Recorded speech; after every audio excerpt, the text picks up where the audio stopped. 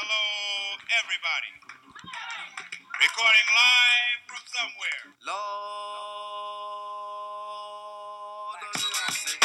all night Sunday Central.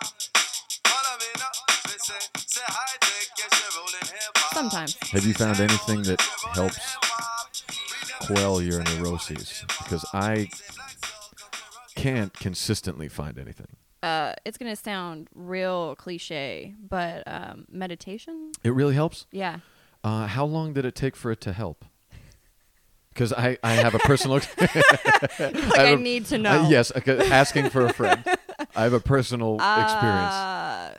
You know what? I did not keep track, but maybe a week or two. Really? Yeah. You got to be consistent, though, because I notice, like, when I'm not consistent, that franticness builds up again. It creeps in. It creeps like tense, just tense in the shoulders and all. Yeah. And you, like, got to take a deep breath again. Do you do transcendental meditation, or do you just, is it? I bought an app. Okay. What's the name of the app, if you don't mind me asking? We'll get our first sponsor. Headspace. I really like it because it tells you exactly what to do. Oh, it does? Yeah, and it's got this really nice British guy that makes you feel... Old British guy or young British guy? If you had to guess. Maybe older, middle-aged. That's what you want. Yeah. You want a guy who knows what he's doing. He's an older British guy. He's like the butler in Batman. I don't know nerd shit.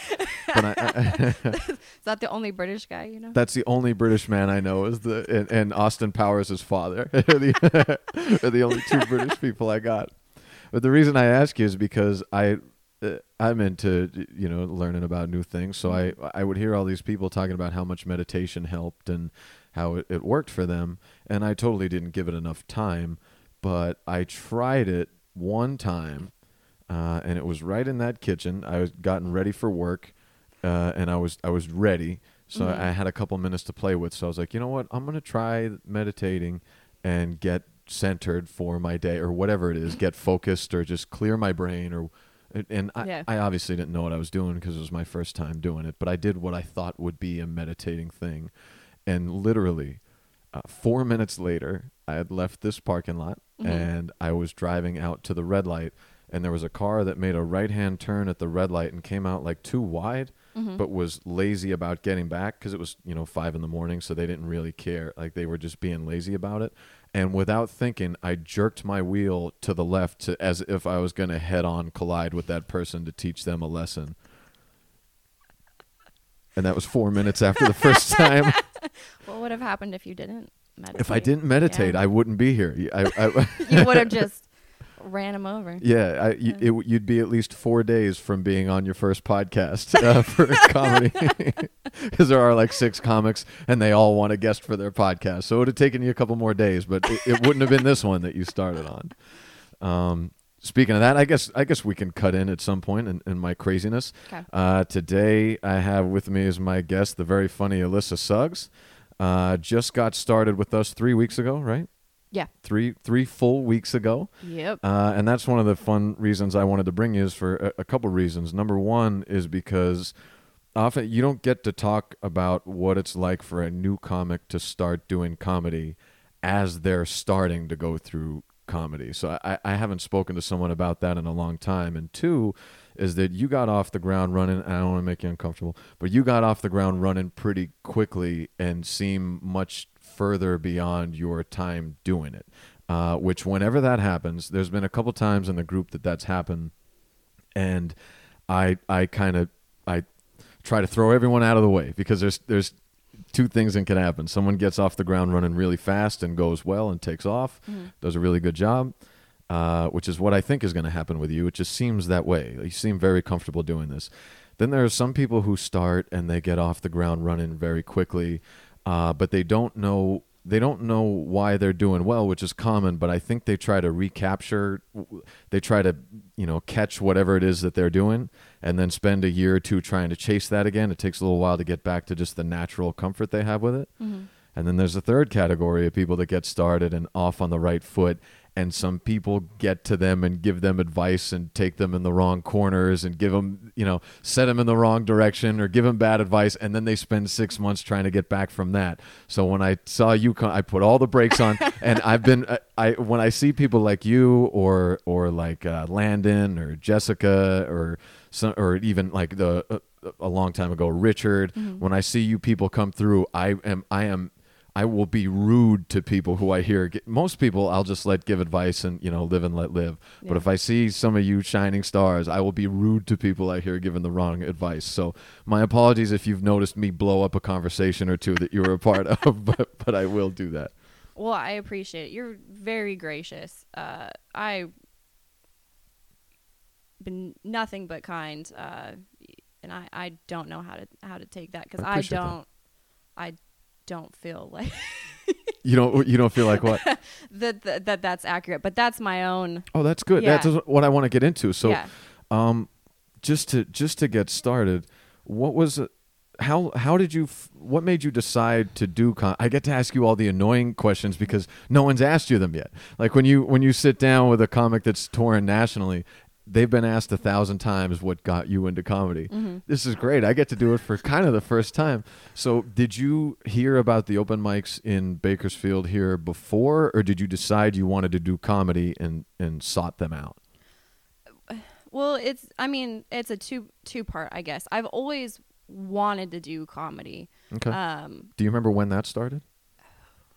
Like young. I never connected with like music. Like I get music, it's cool, but I've never like connected with it. That wasn't something that was an escape for me. What has always been an escape for me is people speaking. And then when my family got XM radio when I was real young, but they put it in the house. Not the car. They put it in the house. Easier to put it in the house at that point, because didn't you have to get a big antenna back then or something? Yeah, so we had XM radio in our living room, and I discovered the comedy station. Okay. And I would just listen to that nonstop.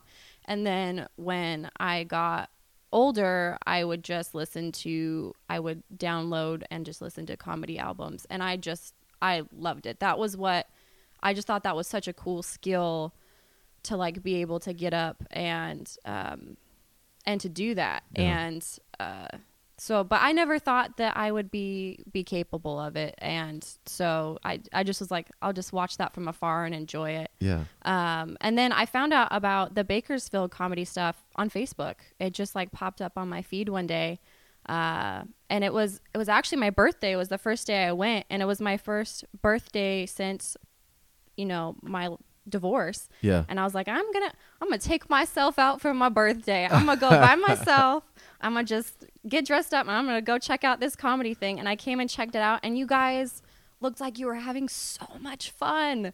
And like that was the first time seeing you guys do that. That was the first time it clicked, and I was like, I could do this. You want to do? Oh, especially after you saw a few of us die, and you're like, I could do that. I was like, this is because when you're on XM or you're just downloading comedy albums, you're only seeing people do well. So you show up and you see how the sausage is made, and you're like, oh yeah, of course. Like everything else, you can suck at this for a while. What's the worst that could happen?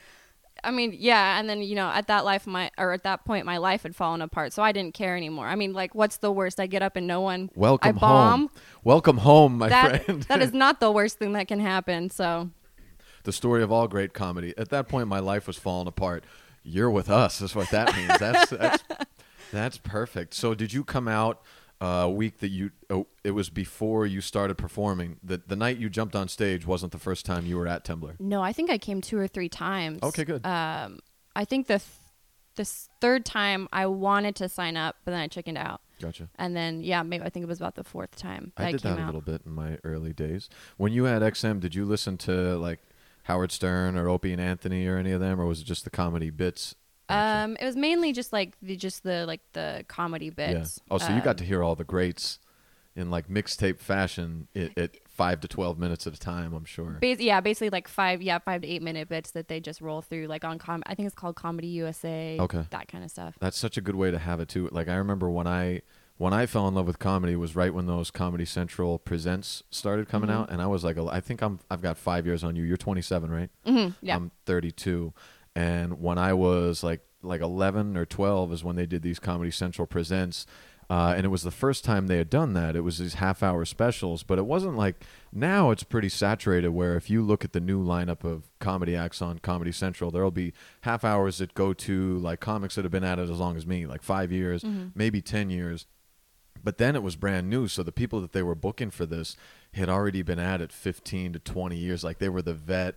Yeah. National headline like Kevin Meaney and Dave Attell and all Yeah. these, and so they got up and just smashed it, and I was blown away, and but I grew up in Pennsylvania, 3,000 miles from here, and in a real small town, so I had no connection of like saying I never thought of I could try that or figure out a way to get to do it myself.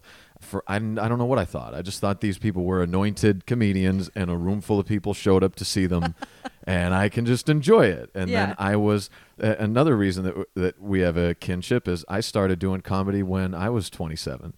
Nice. So you started at 27, I started at 27, and I had figured it out when I moved to Oklahoma and I had lived in Tulsa and they had a comedy club.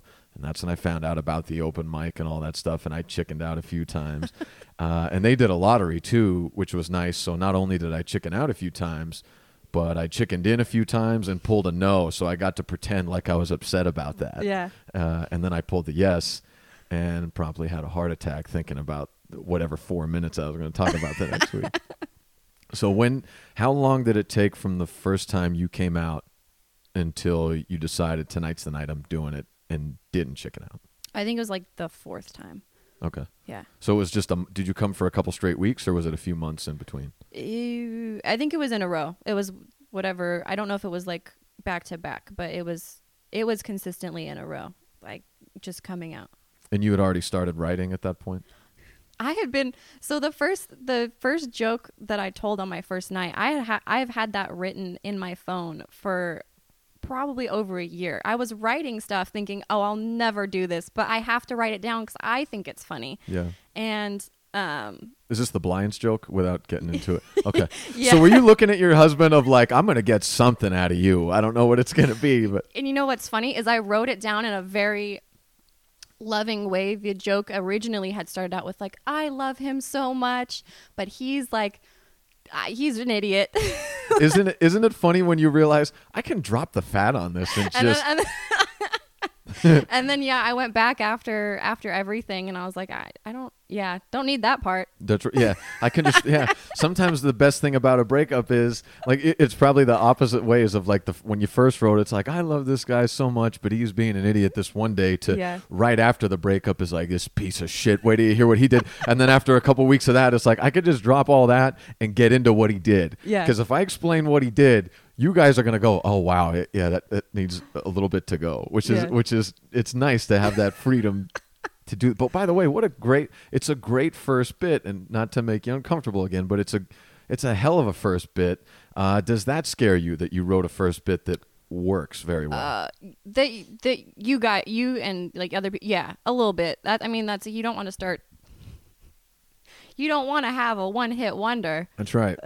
You don't want to be the Chumbawamba of comedy. But I remember worrying about that. The first time I did an open mic, my set was dog shit. And then the second time it was dog shit too.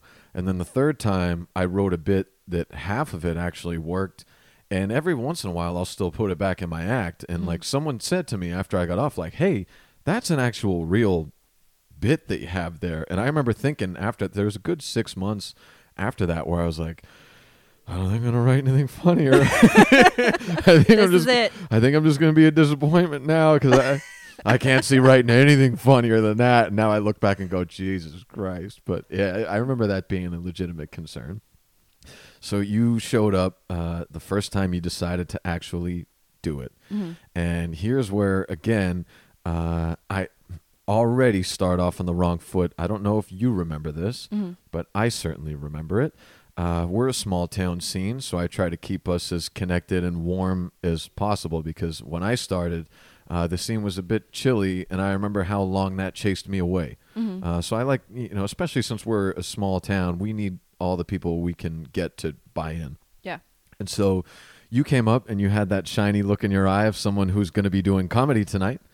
But it just so happened that another person was reaching out to me about this woman from Los Angeles who's been doing it a long time, and she's toured like all over the country doing stand up, and said she's gonna this woman named Brandy's gonna be passing through town. Can you give her some extra time? I said, yeah, I'll give her 15 minutes at the end of the show, and we'll look at bringing her back for a showcase or something like that down the road.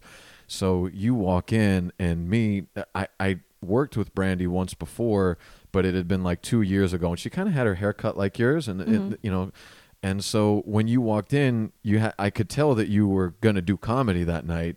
I didn't realize it was your first time, and you'd probably just like worked your way up to getting in to sign up the list, and you walk in, and I meet you with, "Are you Brandy?" And you just look at me and you say, "No," and I stammered of like, "Oh, God, sorry, I'm waiting on some," like it probably sounded worse too, like, "Sorry, I'm waiting on someone else," and then you went outside. And as you walked outside, you signed up and walked outside, and I thought, I wonder if I just chased another comic away and if she'll never come back again. Do you remember that whole... She was amazing, by the way. Like, I watched her, and I was like, I want to be her when I grow up. we got to bring her back for a show sometime, because she not only she did amazing, but that was after nearly 3 hours of show, which is no easy task. No, she brought it home. Yeah. So what was it like for you walking in the doors and having to deal with your goofy host here screwing up your name as soon as you walk in? Oh, well, if it makes you feel any better, I didn't think 2 seconds about it. Okay, good. I was more worried about me, and that was why I walked back out. I was like, I can't do it. I have to go. I sat in my car for like 30 minutes. I was like, I guess I gotta. I'm on the list. I gotta go back in. I can't let him down. Back to our neuroses again. I signed up. I have to do it now. Yeah, so no, you were the least of my worries. Okay, good. So you were in your head about all the other stuff. Yeah. Isn't it funny how you kind of like, it feels like you're chest high in water, like when you're like you're just kind of gasping for air, of like freaking out the first couple times you do it, of like, what happens when I get up there? What happens when I go back in the room? And it just feels kind of like a swirl until you get on stage. At least that's what I encountered. It still feels like that. I was going to ask you that. Yeah. No, I panic every night. In your words, what does it feel like? So from the beginning, when you're at what point does it dawn on you that tonight is open mic / show night? And like, what's the day like for you when it starts to kick in until you get to perform until the end of the night? Like, what's it like right now to go through?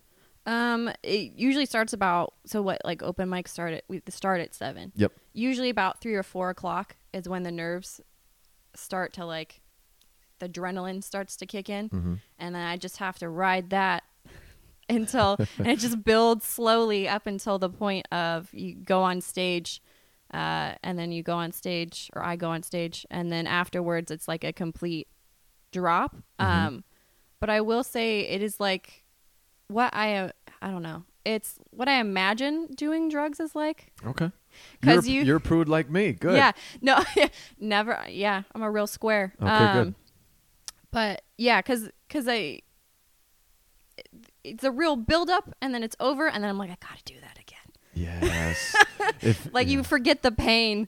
I always say after you get off stage, it feels like Fight Club. Do you ever see Fight Club? Yeah. You know, when he talks about like after you fight, the volume on the rest of life just gets turned down. Like I remember going to class. I was in school when I started stand up, and I remember being afraid to speak during lectures and all that. And the next day I went into class, and when a teacher called on me, I was like, "Fuck you! You think I'm nervous? You know what the fuck I just did last night? Comedy, bitch. You'll never scare me again." It was, I panicked the night I was doing comedy, but the next day I'd be like, yeah, that's right. Fight Club, baby. So do you feel that relaxation after that too, of like, I can do whatever now?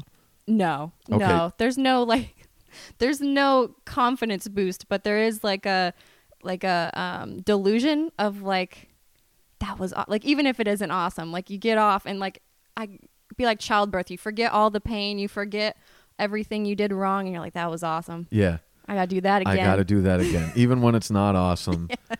It's always awesome. Yeah. I remember having that. It was until, for me, it was until maybe a year into doing comedy that I wasn't on the ride to the venue hoping and praying that it got canceled. Like, that would have made me so happy. It would have made me so happy if I walked in the venue and they're like, "Hey, we had a water main break. We can't do comedy tonight." That was my whole goal driving over there, is just please don't. And then having to drag myself up of being like, I would like to do this someday. And if I want to do this someday, I have to do it today. Yeah. And then going all the way through that. And then I remember when it was over, it's just that the sheer relaxation of knowing that I dragged myself through it and did it. It just feels so nice to sit back down in the seat for another hour and watch everyone else piss their pants on stage until that's over. Yeah, that's the other good part about it. I like that. Do you plan all your material at a certain point, but like the day before or the weekend before or on the way over? How does that work for you? I would love to say that I have stuff planned and that I don't half-ass it. But honestly, I have stuff written down and I'm writing. I try, because this is new. I'm trying to gain that skill. I'm trying to write constantly. But usually it is about 30 minutes before where it finally all kind of like lines up and I'm like, okay, I guess this is what I'm doing. That's good. That's a veteran move right there. Okay. It took me a long time to get to the point where I'd be comfortable doing that. It's like still writing, but working out the concepts as it's leading up to the show, like showing up and going, okay, what's tonight like? What do I feel like talking about? Is there a crowd? Is there not a crowd? What's it going to be like? What's working? What's not? And kind of adjust accordingly. So that's good. Yeah, like I said, you're well beyond your years of doing this. I remember when I first started, I wrote everything out, like every word down to. I laugh at this all the time. I used to write, like on my notepad, I'd write, "Hi guys," or if I wrote a joke, that I thought was offensive, I'd put in the margins like, "Oh, come on now, don't quit on me," and all that shit. As a matter of fact, there are a bunch of old notebooks around you. If you found one, you would certainly laugh at the person I was 4 years ago. It was all full of these little asides and all that. So Nice. Yeah, you're off to a good start. You don't rehearse or record yourself or anything like that? I should, and I think I've gotten that advice. I think that I think I haven't yet. Well, it's good to record your sets as you do them, Uh-huh. to listen back to them and kind of make notes on what to change and all that. I need to be better at that as well, just because I can't stand to listen to myself, after the fact. It's hard to drag myself to do it because I cringe. But if you don't have to, when I started, I used to rehearse like before the night. Mm-hmm. You don't seem to have to do that. And that's good because you can be more in the moment, which is what I had said to you, is it seemed like you had some kind of a performing background of either acting or live plays or something like that. Oh, I rehearse. You do rehearse. Okay. Yeah, if you could be a fly on the Sandbagging wall, me. it's a lot of walking around I right now work alone. I work from my house. I'm alone all the time. Yeah, no, it's just a constant barrage of Do you vomiting. Do you do it with a fake microphone in your hand ever? You do? I Tell do. the people. Yeah. That's Yeah. good. It's good. Do you do it into the mirror or not? Or sometimes or not? If I happen to be, but I don't like specifically sit down in front of the mirror. Yeah. But Even now, for me, when I'm doing a big show or I'm doing material I haven't done for a while, I'll spit it out ahead of time to make sure it all comes out of my mouth right and make sure I'm not forgetting anything. Especially like and you ran into this too. Is we talked. I asked you if you were coming to a mic the next day or something like that, and you said I would, but I don't have any new material. And I explained that's totally okay. Like you can do the same material, and it's all part of the game is working on it. But there is that pressure that you've picked up on, that in a small town scene, we all see each other 3 times a week. So the group is always kind of looking for newer stuff out of people, especially us old heads. So at this point, if I do one of my bits that someone knows I'm going to do at a show, the guys at the open mic will roll their eyes like, heard it. So I have to do a lot more new shit. And because of that, sometimes it'll be weeks between when I do the bits that I do more frequently. So I have to rehearse them as well. That never goes away. I don't do the fake microphone anymore. That goes away? I stopped that last week. Okay. Last week I gave that up. That's very good, though. Do you record it on the phone and listen back or no? No. That's why I haven't recorded my sets either, because honestly, listening to myself, that is like, it's like walking on broken glass. It's death, right? Yeah. I don't know what it is. I feel so uncomfortable. I have to edit this just to make sure that like my mic doesn't pick up your mic. Yeah. Or that all the shit we were talking about, the rest of you comics is out of there before the episode starts.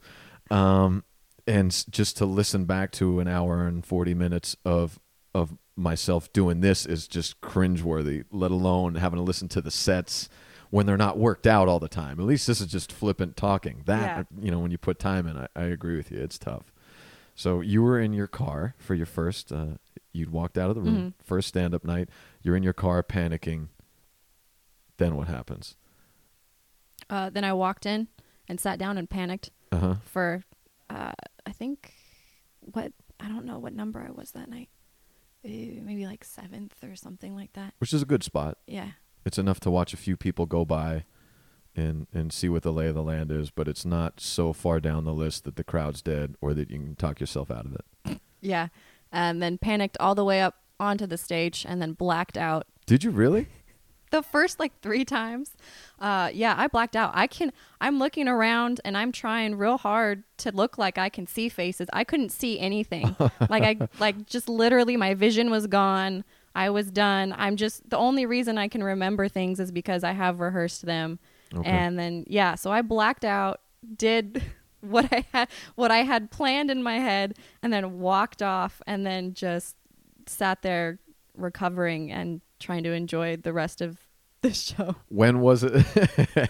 When was it until you kind of came to and were like watching the show again as opposed to being in the blackout? The first few times, it took a couple times of like maybe a few comics coming up, like so maybe like 15 minutes or so before I settled down enough to be relaxed. Yeah. Yeah. Was anyone there that you knew at the first couple, or did you come by yourself? Oh no, I didn't tell anybody that I was doing it until like maybe the 3rd or 4th time. Yeah. And then I didn't have anybody that I know show up until this last couple. So maybe like the 5th or 6th time. That's just how I was too. I tried to avoid anyone that I knew coming out to see me. There's kind of 2 camps for that. You'll notice that there's people like us who don't want anybody to see this until ideally ever. Oh yeah, for sure. But if you have to come see this, come see it when I know that I have something that'll be good. But then there's other camps of people, and God bless them when you're trying to get a crowd for a show or an open mic. But there's other people that come out and they bring their whole life. They're usually the ones that wash out. Good for them. Yeah, but they're usually the ones that don't last because and I have a theory of why. So they'll come out and they'll bring like 30 people. And it's, by the way, it's a disaster of a night, especially if it's an open mic, because 25 people show up to see one person. Oh yeah. And no one else but that person. So this person goes up like 14th on the list, and their whole family just sits there miserable at an open mic while people work out comedy in front of them and creep out the whole rest of the room. Then their person gets up and is basically Dave Chappelle for the next 5 minutes because they're seeing their nephew or cousin talk, and so they're just dazzled by, oh, you're so funny, you were funnier than everyone else on stage, and they've been doing it a while, and so usually those people, they get up and they go, well, I checked that off the bucket list and don't come back. Or when the family stops coming out, they take their first ass whooping and they're like, I don't like the feeling of that at all. I ain't coming out. Yeah. So in my theory, I think our way of doing it is preferable because there's no disaster for people that you see every day, which is nice, and there's no being pretend pumped up by people who won't be there in a month. Yeah, that was what I don't know. That's what I didn't want, was the false. I wanted to do it to do it. I didn't want, false bravado or to have the pressure of trying to look good in front of someone. I wanted to do it in front of people that I didn't give a crap about and that didn't give a crap about me. Yeah. That's perfect. So you have aspirations to want to do this to make a thing out of this. Oh, I don't. No, I Oh, don't. you don't? I don't care. I just want to You do just want it. it for as long as I'm around. I want to keep yeah. doing it. That's perfect. As long as you'll let me We will get up on the stage, I will be there. You were always well. Yeah, I've got no place else to go. You're so good for this group because we're all in that. Like, hey, there's been days I say to other people in the group, I wish I could just not jump up on stage tonight. But if there's a stage that allows me, I'm jumping up and talking about something ridiculous on Right. there. So yeah, it is a good feeling. Do a lot of people in your life know that you're doing this? Just my close girlfriends and my parents. Ooh, are the Suggses or if it's not, are the parents going to come out to see you at some point? I hope. I mean, I hope not. Oh, this is parents. You got an invite from me. Come out anytime. Sit right in the front. I'm just kidding, by the way. They're very religious and very, conservative. And so the first time I told my mom, she's like, "We're gonna come." I was like, "No, don't. You don't. Don't come." I was like, it's not gonna be PG. Not at all. You're not gonna like any of this. I know you're here for me, but you're not gonna like any of it. She's like, we'll just come for you and leave. I was like, you're gonna that's see a toss up. You're gonna see a person you didn't know you raised if you come out. Yeah. Yeah, you can. I'll just tell you about it. How about that? Mm-hmm. I've done that before, where I've spoken to family members and they'd talk like, "How's comedy going?" and I'll be in the middle of saying, "Oh, I just got this new bit," and then I realize they're in it, and there's no way there's no way they're gonna like it. Like I think like my mom or my dad at points have spoken to me and they've been like, "Oh, you were talking about that bit. Tell me about how that's gone." And I've been like, "Oh yeah, I forget how it went because you're not gonna like how this thing ends." So you'll run into that. Yep. You'll run into that a lot. So I'll back off of the parents to be sure. There's actually a show that if they wanted to come out would be a good one that I've been telling the more conservative people about. Dan Betts, who runs the Rocket Shop open mic and showcases out of there. A couple months ago, they did a clean comedy night that was like for family friendly, where all the comics who wanted to, it was basically an open mic, but we all worked clean, so nothing graphic, no curses, and it was actually a lot of fun. Oh, that's good. It was actually a lot of fun. They'd probably enjoy that. Yeah, they love like dry bar comedy and that stuff. So I expected it. Like initially, I just like being me. I don't want to do clean comedy specifically. I don't want to do dirty comedy specifically. But what I will say is, being that it was clean, everybody on the list had to write and work on their act. Yeah. Which you'd be surprised how oftentimes they don't. And also, the crowd that showed up knew they weren't getting any cheap jokes and any like heavy curses, filthy material. Yeah. So the people who showed up actually showed up to listen to the craft. So they were a great audience. So it would have actually been a good time to get some footage. So next time Dan does one of those, maybe we bring the folks out to that one if they wanted to see it, and then they can go, "Oh, that Alyssa, she's so sweet. I knew she wasn't as bad as she said she was." Yeah, they'll be supportive. That's good. Yeah. Okay. So do you have your girlfriends, have they been pushing you to let them come out to see you more now? Oh, yeah. I'm real lucky. They're like my own little cheerleaders at this point. I kind of am, wish I hadn't told them because I mean, you saw them that first night. My friend, I told her that I got put on the list. And I was like, "Oh, maybe you want to come out." And she's like, "Okay." And then she brought like 10 people with her. Oh, this was your first night? No. That was the night the whole table was filled. Table. Yeah. And I was like, "Oh, okay." And now you got and now they're like, "We're gonna come every week." And I was like, I don't know if I signed up for that. That's how you know you're doing well, though, is when the friends come out to see you and they want to come back and bring more people. Okay. Because if you were a train wreck on stage, I'll tell you exactly what happened because I've been it. Yeah. When people have come out to see me and they just go like, "Yeah, it's good.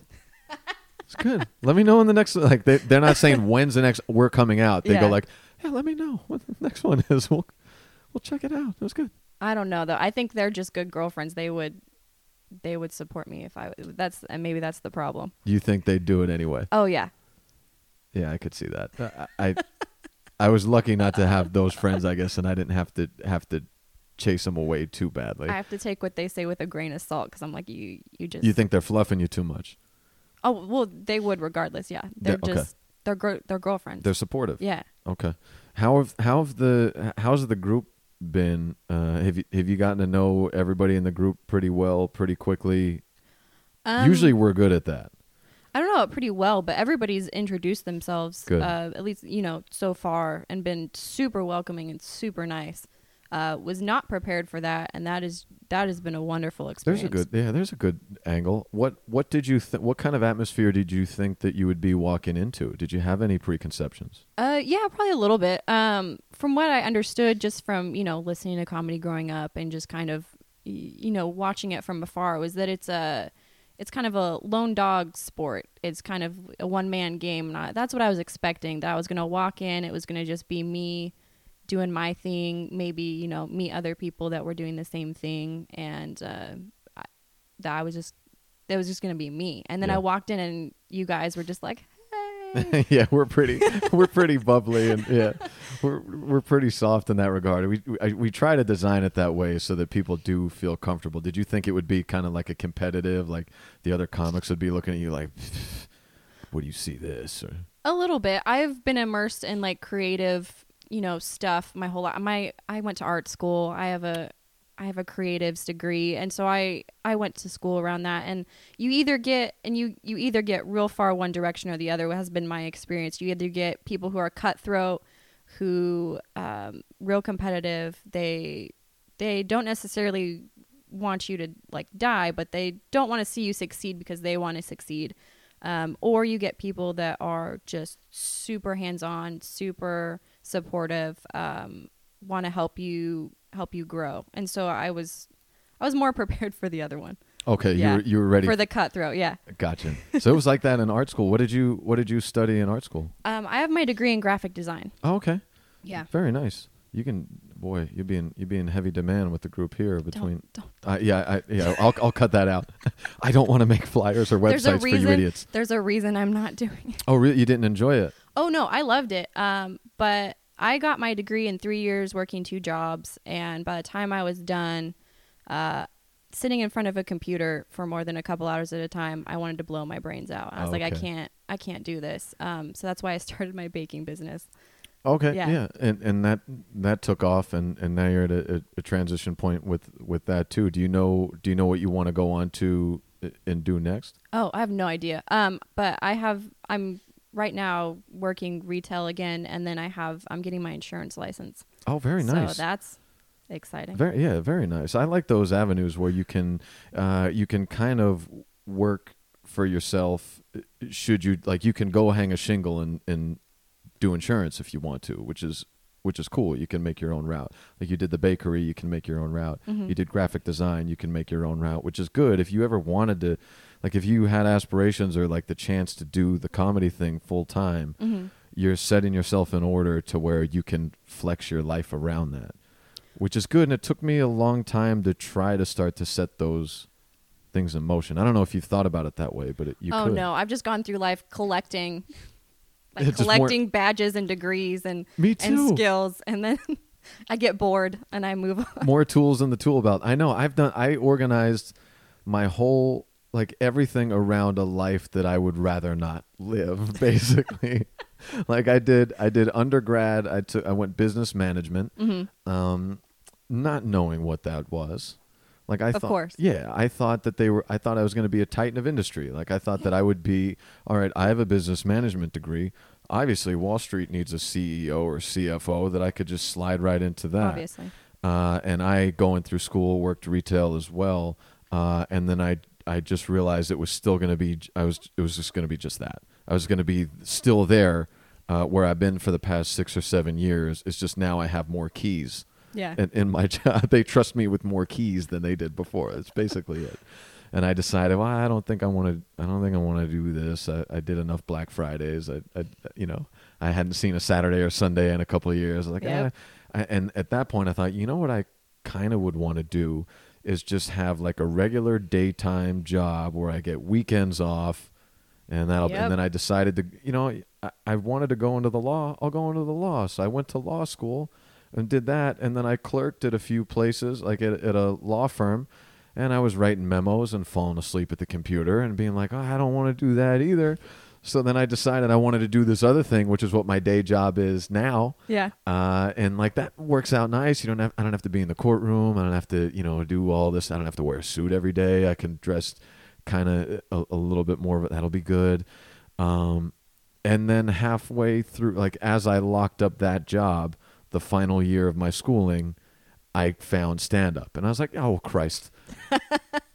That's what I'd like to do, but I just spent 13 years doing the exact opposite of that. So now it's one of those trying to put myself in the position to where if I could ever really make a serious run at making this a living, I have enough support around it to do so. So I'm trying to do those tools in the tool belt as well. There you go.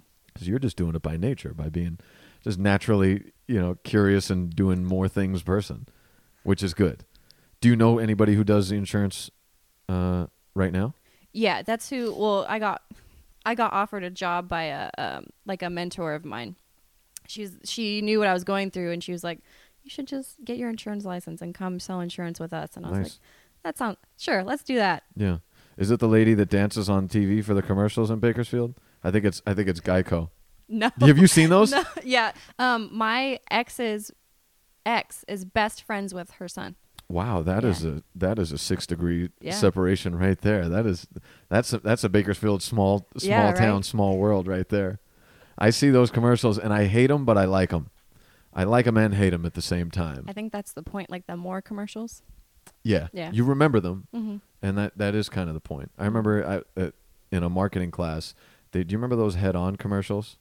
Head-on, apply directly to the forehead. No. Head-on. It was maybe in 2007 or 8. They had these commercials where it was just for headache relief. It was like this deodorant stick, I think it was, that you like rubbed on your head. I don't know if it worked or not. And it would just be a commercial that for 30 seconds to a minute would just be a voice that said, head on, apply directly to the forehead. Head on, apply directly to the forehead. And it would just keep saying it. And it was the big thing on like late night TV is, can you believe this head on nonsense? But it worked. It was like a 50% increase in sales. And gets the job done. It gets the job done. So that's what those Geico commercials did. And that's what hopefully we're doing here. We annoy enough people in this town until they allow us to do this full time. Have you had a show so far that you thought went either very good or very bad?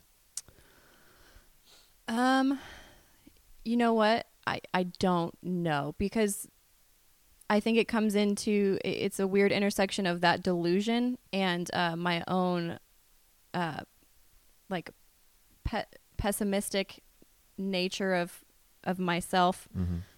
So consistently at the same time, I'm thinking, this is not working. I am not funny, but also this is great. This is amazing. I'm going to do this again. Yeah. So I think there's not reality based in I'm just living in what is happening. Yeah. So I don't know. I mean, the show this week at Jerry's was the first time that I never got like a reaction. That was my first time dealing with an audience that wasn't reacting. Okay. Let's talk about that. Yeah, because it was a unique spot. It was the inaugural open mic at Jerry's Pizza.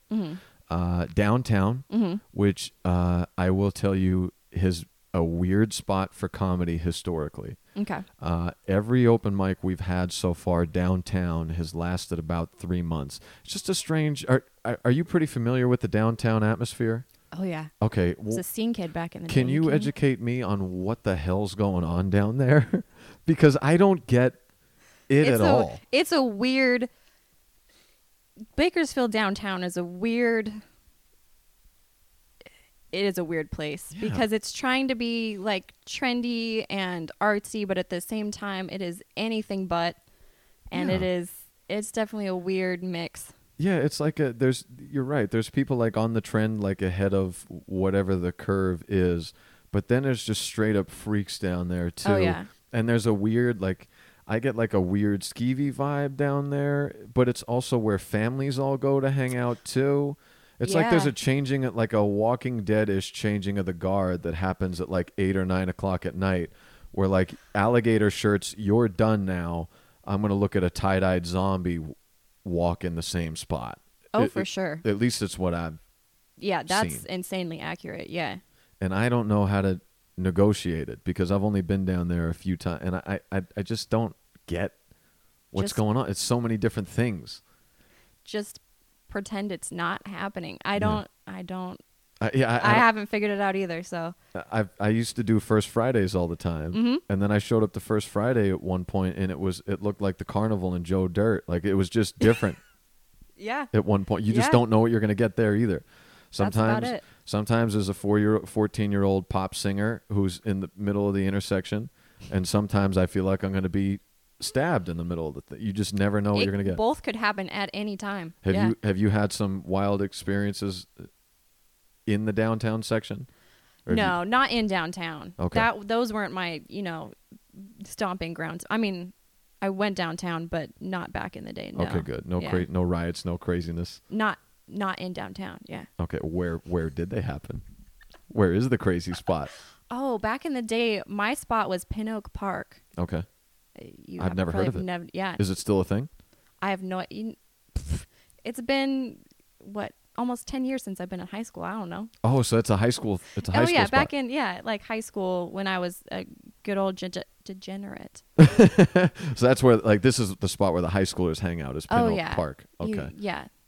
And that's where like the fights happen and everybody drinks and the cops chase them and stuff like that. Oh, for sure. Yeah. Making chlorine bombs in the bathrooms. Whoa. And drinking and, public sex. Yeah, all that stuff. Okay. Yeah. Wow. I've never heard of a chlorine bomb before. Have you ever, be honest? I was not the one who made it, but I knew the people that did. Have you ever made, thrown, lit, or whatever, a chlorine bomb? No, okay. Not me. Okay. No. All right, we'll investigate later. I just hung around the people that did. So sorry, I didn't mean to take us too far off track, but downtown is a weird spot. Yeah. If I had to bet on where adults would make chlorine bombs, probably in a bathroom in downtown. Probably downtown. Probably back in one of the alleyways downtown. Yeah. So anyway, it's been a weird spot for comedy because sometimes it fits, sometimes it doesn't, and oftentimes you get a wandering audience. Mm-hmm. So you get some people that come out for the show and some people who are just wandering the streets of downtown and they just come in and so it can be a bit ruckus, which is it's typically a downtown show or open mic type thing, and that's kind of how I felt the crowd was that night. Did you feel that as well? Yeah, I wasn't sure why they were there. They weren't there for comedy. Yeah, a lot of them. They were just kind of there, or at least the more vocal ones were.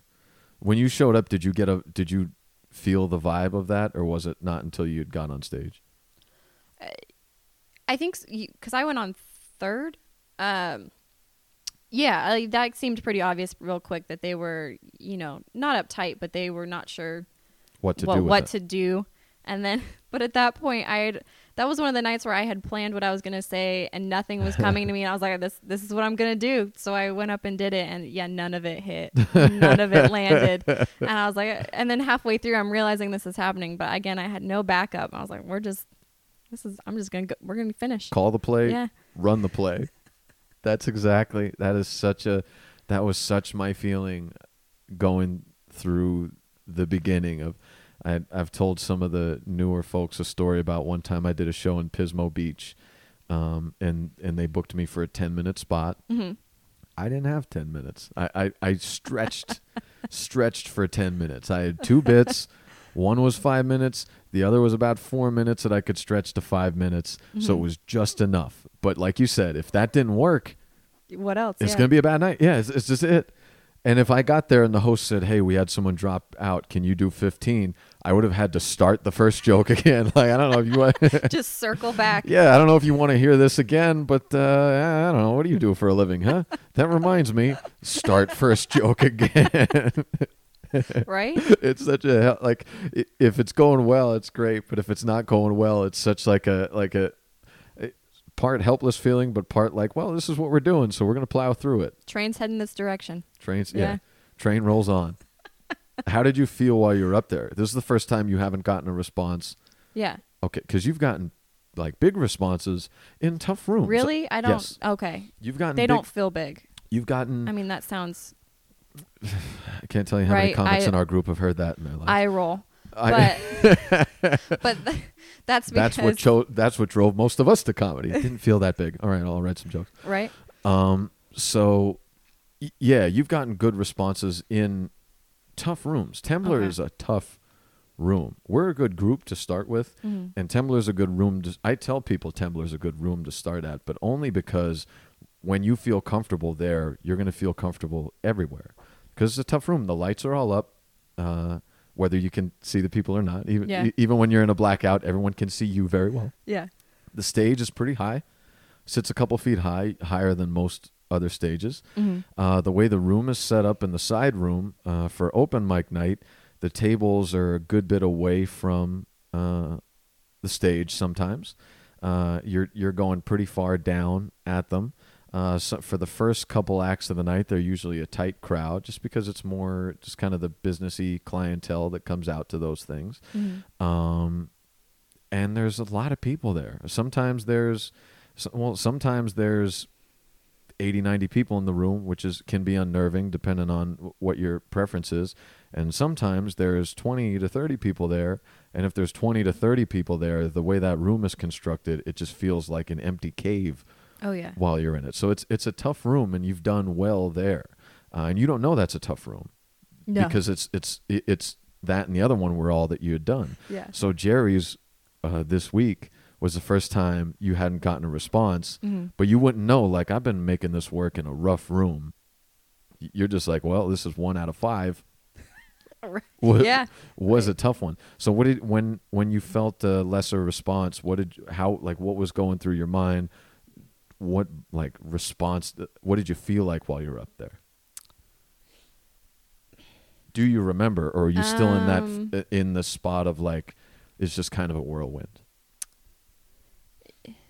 It's not a whirlwind. I think after the first minute or so, when I started to realize none of this is gonna land, but I don't have anything else to work with. My first thought was checking back. Do I have something else to work with? Because obviously this, and I was like, nope, I don't. So at that point, it was just resigning myself to, I need to work on the material anyway. This is just going to be about me for the next 4 minutes. And it's going to be me, running through this joke again to see if I can get anything out of it. That's good. That's a good approach to take. And I've noticed that when I show up to the open mics and shows that you're there in a corner somewhere writing, working on your stuff. And again, that's going to serve you so well. Like your learning curve is going to go so much more quickly than a lot of other people, because it's those things that if you're a switched on person, you probably think in your mind, like, yeah, why? Of course. Why wouldn't I do that? Everyone's doing that, I'm sure. But the truth is that everyone's not doing that. Oh. And you'll know, so you'll notice in 6 months of you'll notice you started kind of on your own, but oftentimes we have a group of people who like 3 or 4 or 5 people start in the same week or two. And you'll see this jump that one of them makes after 6 months, where the rest of them, they kind of leapfrog the other ones. And that group of 4 or 5 people oftentimes has no idea why that happened. But the rest of us on the sidelines, I can see right away how it happened, because I show up and, again, you're working on your notes. Even during a bad set, you're already like constructively trying to get something out of it. You like the craft of it. It's actually very rare for a new person to go. And I don't know if you know that. So okay. To me, it just makes sense, because the whole reason I got into baking was I don't necessarily like, baking. I like that it has a formula. Okay. And you either get it right or you get it wrong. But I'll be honest, I've kind of gotten bored of it, because I feel like you can only take that. I mean, you can take it farther, but for me, it lost its appeal. And then comedy kind of slipped in there right at the right moment, because I feel like comedy has a formula too. You either get it real right or real wrong. But what's kind of cool about comedy is that formula can change from audience to audience, from night to night. There's no mastery. No, and that's the part of any skill that I enjoy, is the figuring out of like the puzzle of it. It's no fun once you've once you've Figured got it it all out. down. Yeah. So that's I think that's the best part. And the formula is so different for everybody too. So like you said, there's a formula to get it right and a formula to get it wrong. But your formula is going to be so much different than my formula. Oh, yeah. And that's what, for one, there's no mastery of it. And two, if we're both doing it well, we're both doing it from such different angles, but you can watch that still work. Oh, and yeah. There's always some mystique to that, which is cool. It's beautiful. Yeah. It's a very neat, art and craft in that regard.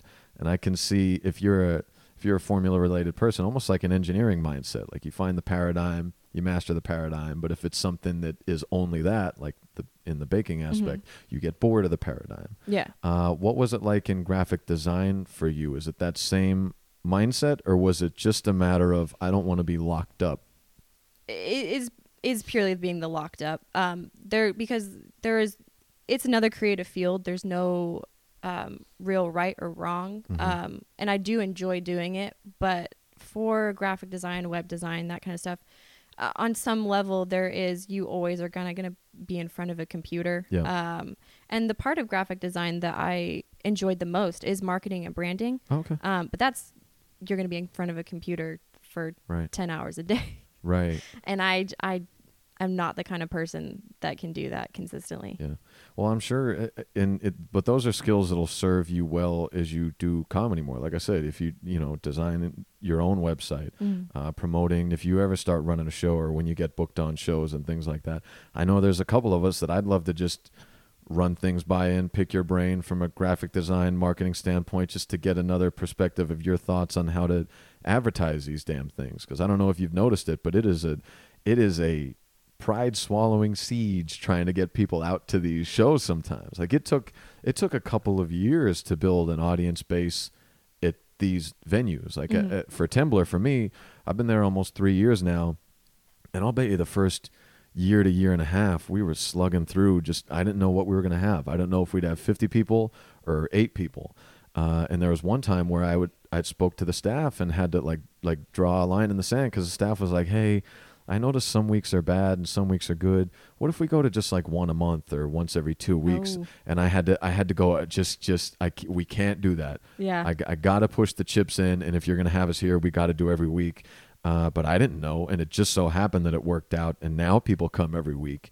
But I can't find the formula of what venue makes a certain crowd come out and a certain crowd not come out. So any fresh perspective on it would be good to hear. Anything you can do to help us bake that bread, we'd be very happy about it.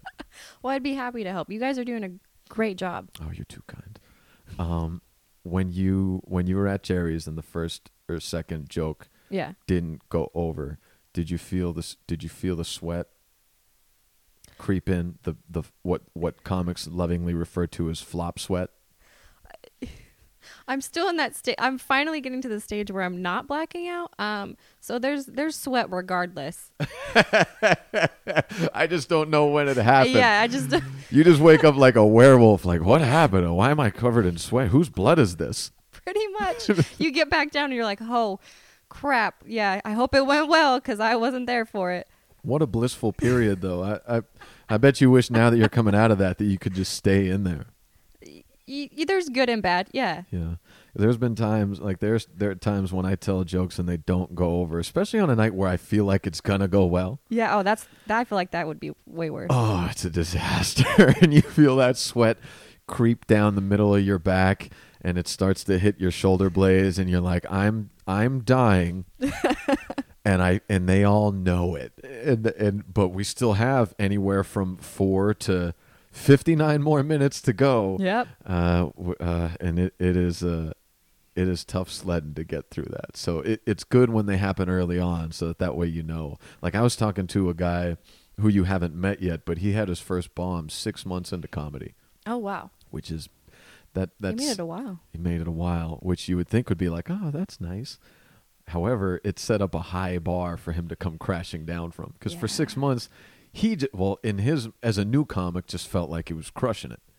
And then 6 months in with his first bomb, and it just dropped the floor out from underneath of him of like, what is this whole thing now? Whereas if you had a tough one in one of your first couple times, you're like, well, That's just part of the game, and then it's kind of easier to accept. Oh yeah. I was actually very grateful for Tuesday night because I felt like I needed it to happen.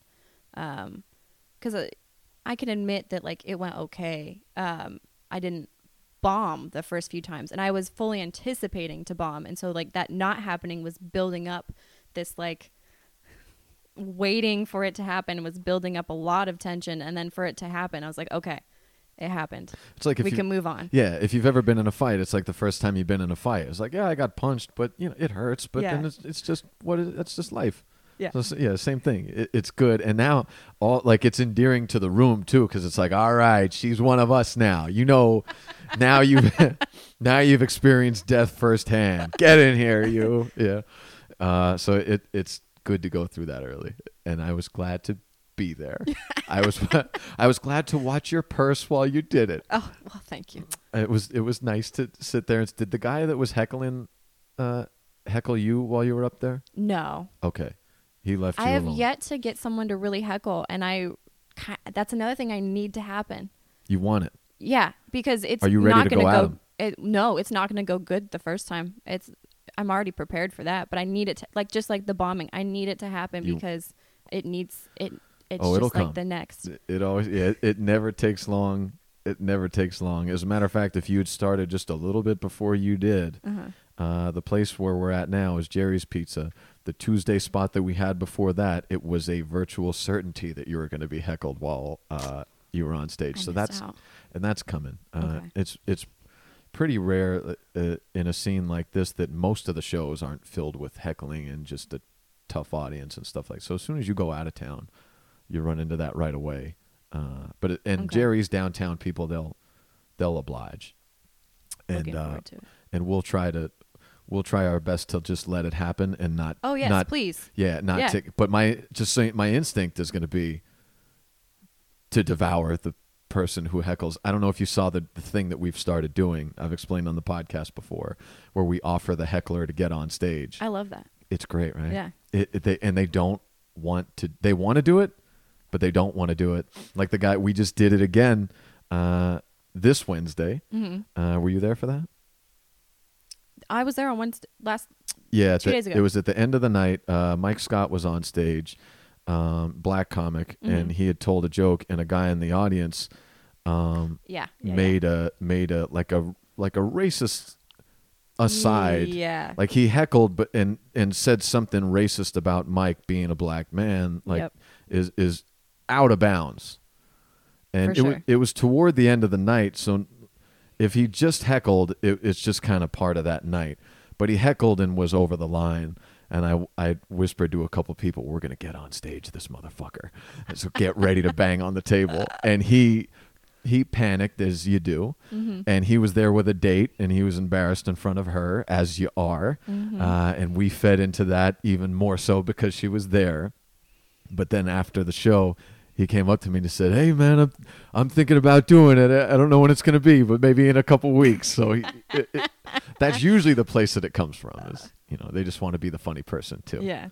But they're hoping that they'll yell from the stage and like someone will go like, "You're funny. You should do this." They just don't know it's going to be immediate that we call them on stage. That's the street justice way to do it. I like it. Mm-hmm. Yeah. So we will try to not do that. If you'd like your first heckler to be uninhibited, we will try to let the heckler just interact with you without forcing them on stage. I mean, yeah. Let me die on that sword. Or you could get on stage the person, and that would be there. You go. That would be amazing if your 8th time on stage was to call a heckler on stage, and they have no idea how new you are. Yeah. And they just panic in front of you, and you get to go, "Yeah, that's right, motherfucker." Not so easy, is it?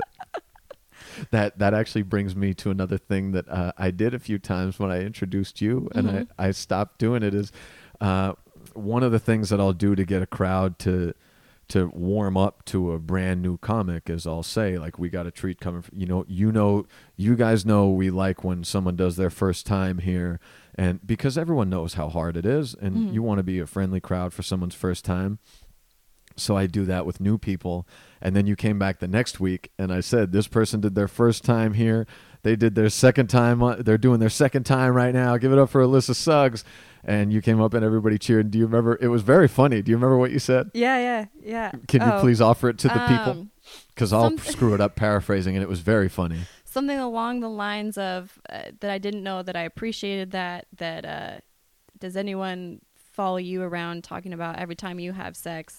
This is your 37th time. Something. I right. didn't do that justice, but yeah. No, that is what you said. And you did. It was a very funny thing to say to someone follow you around and go, all right, this is his 37th time having sex. Counting the number of times you've done something, yeah. And it was very funny, but it made me also go like, yeah, maybe she wouldn't want the people to know now how many times she's done it. Oh yeah, I hated it. You didn't even the first time. Oh yeah, I didn't want you to say that it was my first time. Okay. I didn't want any like no easy baskets. No false bravado or easy. I just wanted to get up there and do it and just have it be done. So yeah, after the first time you did that, I was like, man, I don't like it. That. I was like, if he does it again, I'm gonna say this. I'm gonna say something. And then you did it, and I was like, I'm getting his ass now. And everyone loves, because like I'm talking between acts, and Dan does the same thing. So we poke fun. So everyone likes to see the host get smacked around a little bit. So anytime you have, it's like a dunk tank. Yeah. I'm up there dicking around, teasing people in the dunk tank. So anytime you can hit the button and knock me in the water, the crowd loves that. So any chance you have to take a little pot shot my way, I welcome. Just like you want the heckler, I want you to throw those little jabs in anytime you get a chance. The guys sure as hell do all the time. So yeah. Everyone likes seeing that go to the host. It's funny you'd rather the opposite, me just take the room way down before you, because I've joking with my friends. I've done that before. Like if we've been play fighting all day or they've annoyed me like this. I used to host Rocket Shop every now and then, and I had some good old buddies. And every now and then, if I would do the opposite of building the crowd up, I'd get on stage and go, there's a lot of. Take a break and just reflect on there being a lot of death and disease in this world. Coming on stage, give it up for Bruce Gray. And like he'd have to come up and just, now the crowd's just dead, and we'd laugh about it, but the crowd would be kind of uncomfortable. So it sounds like you'd rather have that than to have the crowd all pumped up for you. Probably, yeah. And that's, it could certainly be how you get your first dead room to come back from. Or a heckler, like, you're disgusting. Oh, Richard does something like that where I've seen him make a room really laugh or flip a room completely. He'll get up and go. He'll get up and tell the room that he's cancer free, and then everyone claps for him. Oh, yeah, I've seen that bit. Yeah. And then he tells everyone he never had cancer. Yeah. Well, he did that in the room before we moved to Jerry's, the Tuesday night room with all the hecklers. Mm-hmm. So they were heckling all night, being assholes. And then Richard gets up and goes, I'm cancer free. And they had their one genuine, sincere moment where they're like, okay, good. And then he admitted that he never had it. And it just turned the whole place off and upside down. People didn't want to live. They left. It was so funny to see. Nice. Yeah. Have you gotten to know, like, have you made a kind of a cluster of buddies in the group since you started? Anybody kind of reach out to you specifically and like not take you under their wing, but just kind of bring you in a little bit more to the group or hang out with you a little bit more or anything like that? I've had a few people like be really nice and reach out to me just like on Facebook or via Messenger, like, hey, good job, or oh, good, you know, that kind of stuff. But no, not really, but that is not their fault. That is my own like standoffishness of like, don't get too close. stay so a few paces. It is not, via anybody else. It is my own. Yeah, but no, you guys have been healthy distance. Here's a question for you before, and I can, if you want, I can share a disaster story with you. But before I get to that, have you noticed, and we've been lucky recently that the group has started to, we were a very like same we were very dude heavy, same kind of dude group for a while. Yeah. And luckily that's starting to change a little bit. Did you notice any difference being a woman coming into the group of like how you were ingratiated into the group, or do you notice any like differences, or has it been pretty smooth coming in? I don't know what I would have to compare it to, but no, you guys have all been, everybody has been super nice. Or there's, if you're talking like, like prejudices or like, no, just like it feels different. Like there's on a given night of 22 comics, at certain times 19 to 20 of them are dudes. Like I don't know who I'm gonna vibe with and like relate to being a brand new comic. Oh, no. Okay. If there's anything, it's my own thing. No, nobody has been. Yeah, it's, you guys are all and that's super one of the friendly. things. And I there's been a few people in the group that I think have really like helped that. Like I don't know if you've met Jessica yet, De La Garza, but she's been really helpful for our group with that, because just like in natural progression, the group's got a ton of dudes in it of the same age, of the same demographic. Yeah. Like I remember at one point there were like 10 of us who all had just turned 30.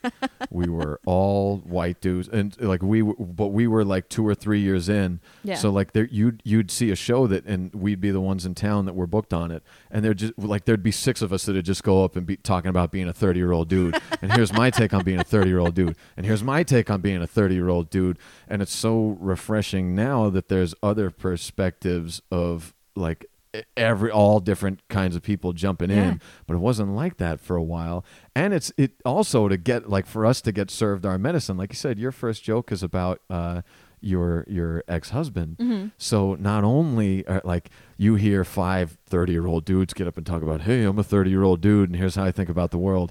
Not only do we have a new perspective, I get to hear about your life, but I also get to hear you go, oh, hey, here's what it's like dealing with you, 30-year-old dude. And that's a nice thing so that, to break up the monotony. And I think comics that we have like Jessica have been very She's great. good for that, because she just joined us like 6 or 8 months ago and really? was same thing, like was doing things like ahead of her time, had good habits and things like that. But when she started, we've got I think she was oftentimes by herself as the only woman on the bill, and sometimes there's like 30 comics, and she did a really good job of like branching out and getting some of the women who started stand up in the last couple of years, but didn't really come out to the open mics as much with us, to reach out to them and be like, hey, start coming to this. And now we've got like 5 or 6 or 7 or 8 who kind of show up, and it's really changed the pace of the room for the better. And it's the more that happens, the better. But it is one of those things that just took a couple years for it to That's matriculate. fantastic. Yeah, it's an interesting thing how like that tipping point style, how it can go a couple years of just being a certain way, and we would talk about it at times of like, how do we change this, because it seems pretty. And the other part is with new comics as a safety valve, and people working on things as a safety valve, if there's something different going on in the room and your material's not working, people will have a tendency to talk about the different thing going on in the room. So if there are people of a different whatever demographic than usually sitting in the front row, out of 25 comics, 10 of them are going to get scared and talk about whatever's in the... Like, I remember one time there was a group of Australians that were like 6'4". Nice. And my goddamn... my scared to do their material and also like, star-dazzled friends were so enamored with these 6'4" Australians that it's what the whole night became about.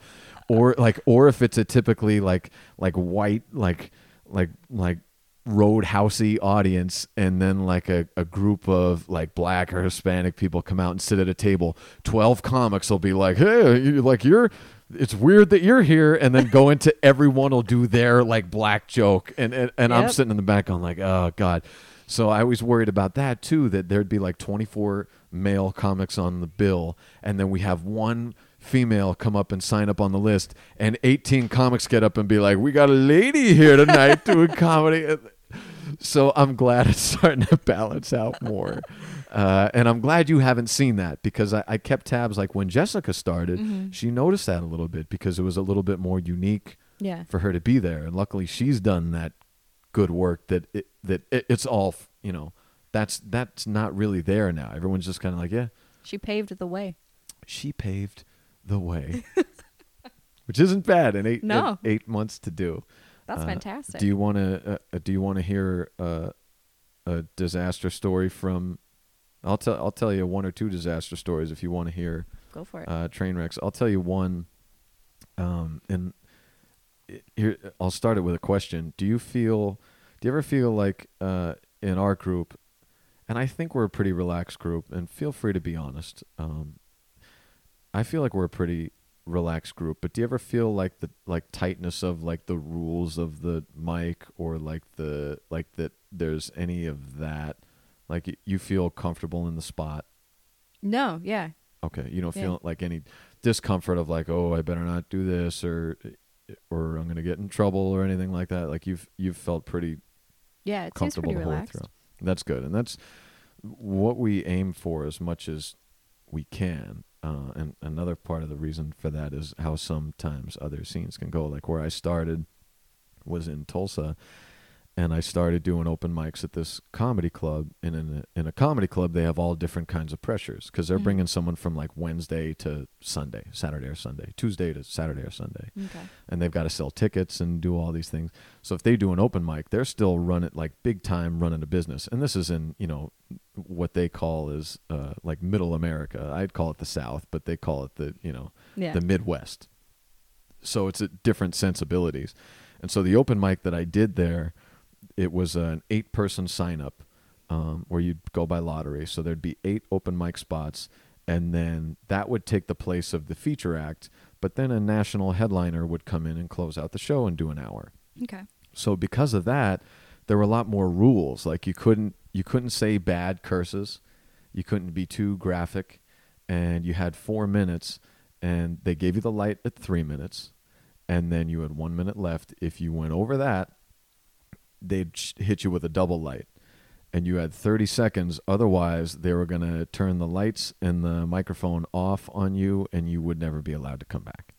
So it was those kind of like tight. So I was just going up like terrified, like I don't want to screw up and get even more embarrassed than I'm going to be for eating shit up here. And so it was like the 3rd or 4th time I did stand up. I drew a yes, and he was giving us the rules before the thing. And there was a guy who was like on.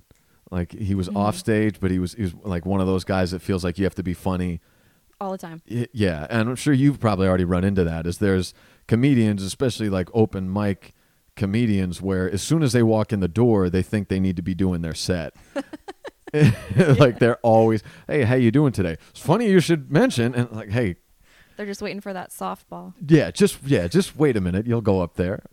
He was one of those guys. And so the guy goes, you can't say any curses. Like you can say ass, but you can't say like a graphic, like something in the ass. Or you can say this guy was being a dick, but you can't say, look at my dick, like that kind of stuff. And so he's like, you can't say shit. You can't say fuck. And the guy's like, well, what about motherfucker? And the manager just looked at him like, not funny. Not funny at all. So we don't think anything of it. They bring in the crowd, and the show starts.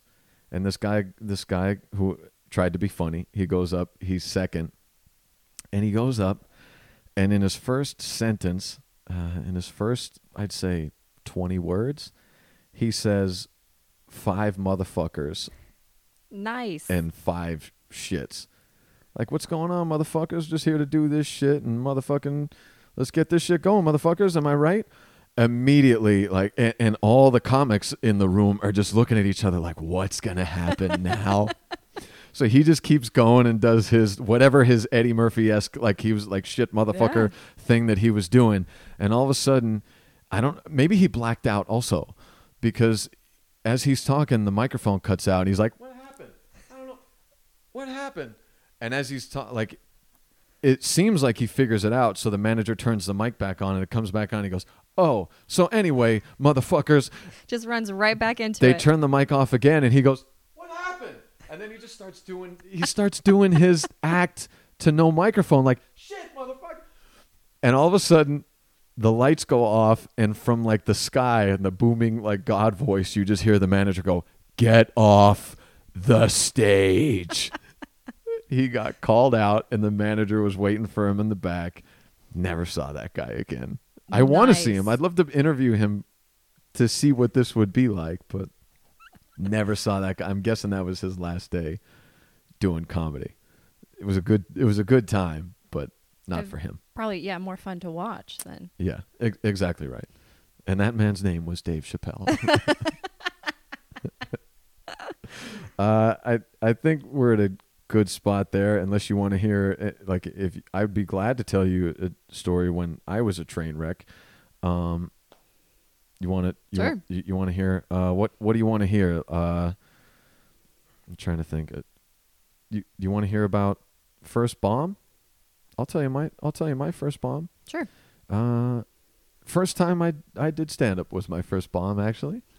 And I didn't know I bombed until the ride home. By the way, when you get on stage, do you do courage beers, or did you go up totally sober? I don't drink.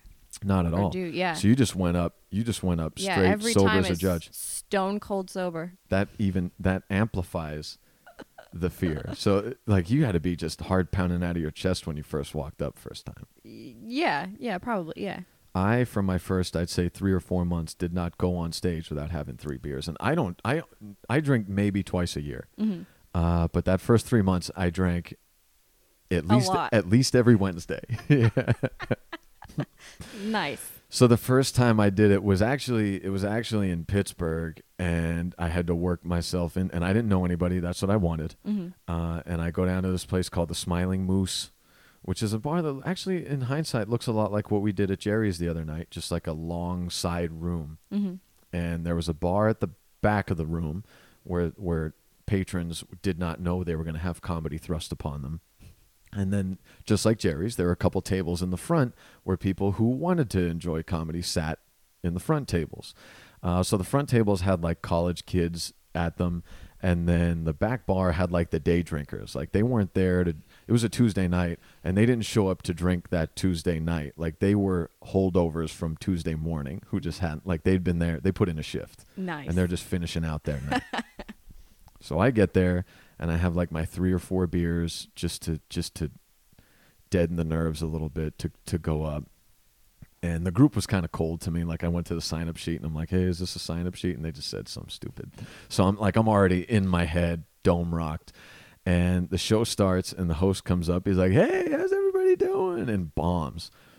It was the first time I've seen anybody bomb. Snap. Because I just watch people on TV. Mm-hmm. And I wasn't attuned to like watching comedy on YouTube or anything like that. And anyone I saw on TV just crushed all the time. So it just didn't sit in the back of my brain, I guess, that people do bomb. And I watched this guy just eat shit. And he's running the show. So what's going to happen to me? Like I'm thinking if he's doing bad. Yeah. And he brings up the first person. And the first person dies a cruel death. I mean, dead silence. The bar is just like, ugh, like the whole time. Second person goes up, and I have a recording of this because I was afraid to touch my phone after I started recording, so I recorded like the whole night because I wouldn't have been able to edit myself.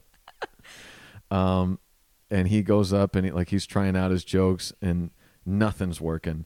And he tells his joke, and it doesn't work. And after a couple seconds, someone from the crowd goes, "Lame." And he on the microphone goes, "Lame," like repeats it and goes, "Sorry, guys, I'm Ronald," and walks off like all defeated. And I'm just falling apart this whole time. The third guy, swear to God, the third guy they bring on stage is blind.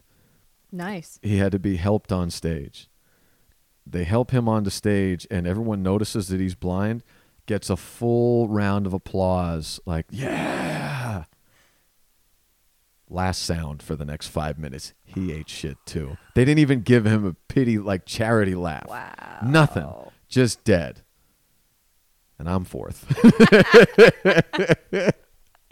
So the guy gets up and he's like, okay, we're going to bring up your fourth comic, Chris Filey, and does that with my name. And when you screw up someone's name as a host, like it kind of puts the audience in a weird spot. So he obviously screwed up my name, and the audience just kind of goes like,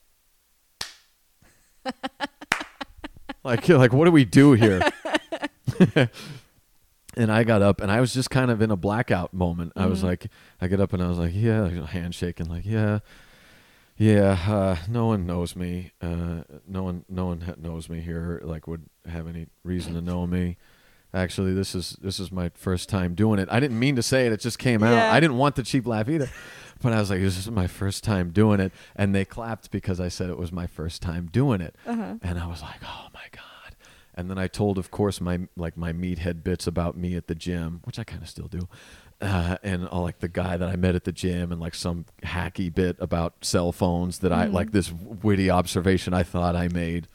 And I get off stage, and while I'm on stage, I'm like, this is going well. Like, I have the recorder in my pocket. Like, this, like my first time doing comedy, I thought I did as well as I know you did your first. I was like, I got laughs, I got applause.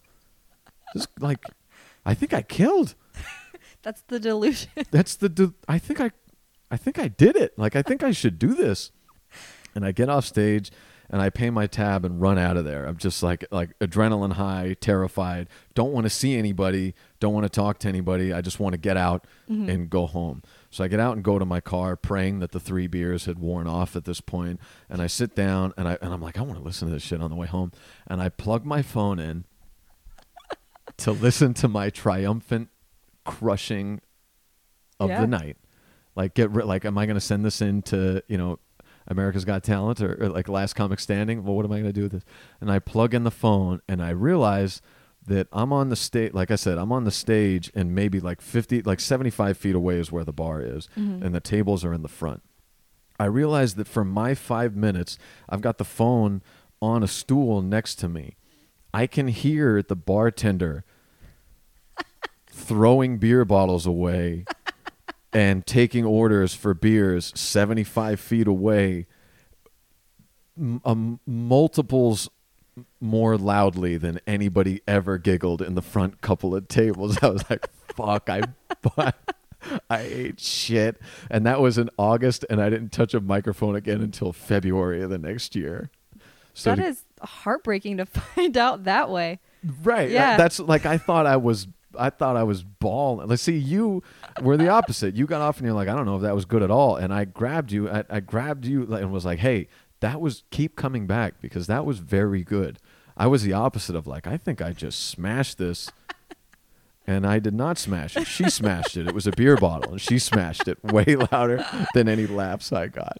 Nice. And anytime you feel like you have a tough show, myself and a dozen of the other comics have at least 100 of those. So anytime you want to hear one, be glad to tell you. Is there any stories or anything you want to share? Any parting words before I've stopped bugging you here? Well, there is one thing. Yep. You told a joke. What was it, on Wednesday? About the prisoners getting Harvard catfished. Oh yes. Yeah. Or catfishing the military. Before you add your note, do you want me to do the framing of like sure, what the story is? Yeah, you can do it better than I do. Oh, were you going to talk about the story? Just in response to it.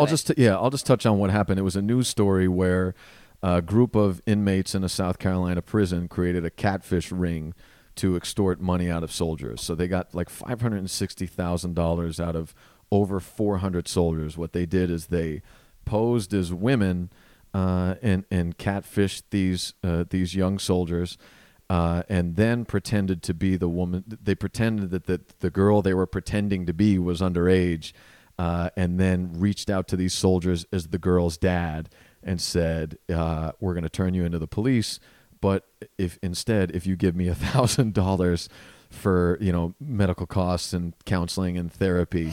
We'll call it even.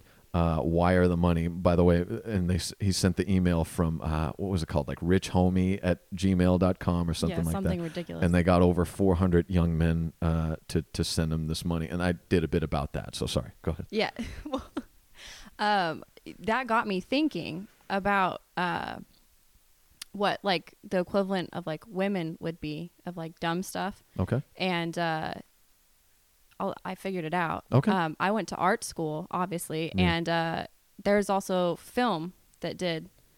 It was a film department, Okay. and my first year, a guy came up to me and was like, "You want to be in a movie?"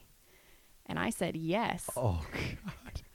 No questions. Just got a God. script and showed up, Oh God. ready to do whatever a guy with the camera told me to do. Oh, baby And- Weinstein here. And I made a student film, and it was horrible. It's on YouTube. I don't know what it's called. I've never watched it because halfway through I could tell it was going to be a shit show. And so I've never seen it, but if anyone can find it, good for them. Oh, I would be glad to do Yeah. some due diligence on that. Wait, did you act in the film? or Yeah, did you- I was okay. the star. What was the plot of the film? You know what? This person, it was not a good film. And I know it was not a good film because it became so infamously bad that for the rest of my years at college, people would come up to me at least once a year and be like, "Are you that girl from that movie that such and such made?" And I'd be like, "Yes, I know." Oh God. And the premise was something about me being a ghost. I did It's ghosty always- stuff. It's always, but the guy who approached you to be in this movie, was he an all right guy or was he creepy? It was a little creepy.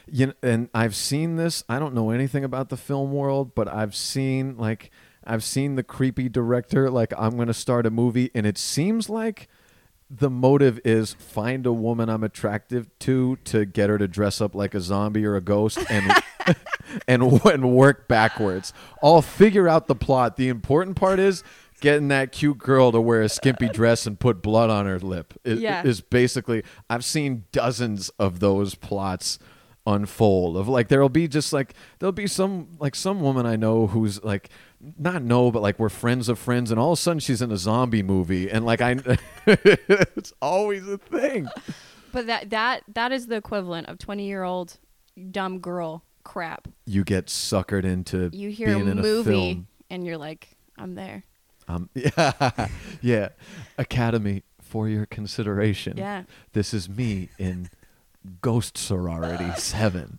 And then I realized I have not gotten any smarter because you contacted me and were like, "You want to be on a podcast?" And I was like, and I didn't ask any questions. No follow-up, just like, "I'll be there." Come to my apartment. We're going to record. This isn't even on. This is Right? yeah. But I feel special. These are fake microphones. I got them from my nephew. No one will ever hear this or from you again. Right? I'm just kidding. I'll send $1,000 to whatever email address you want. Yeah. What a great way to close this thing out. What a wonderful way. We're going to have to do this again. Do you mind if we check in every couple months just to see like what's changed in the scene and you give me your fresh eyes thing of it? Sure. Okay, great.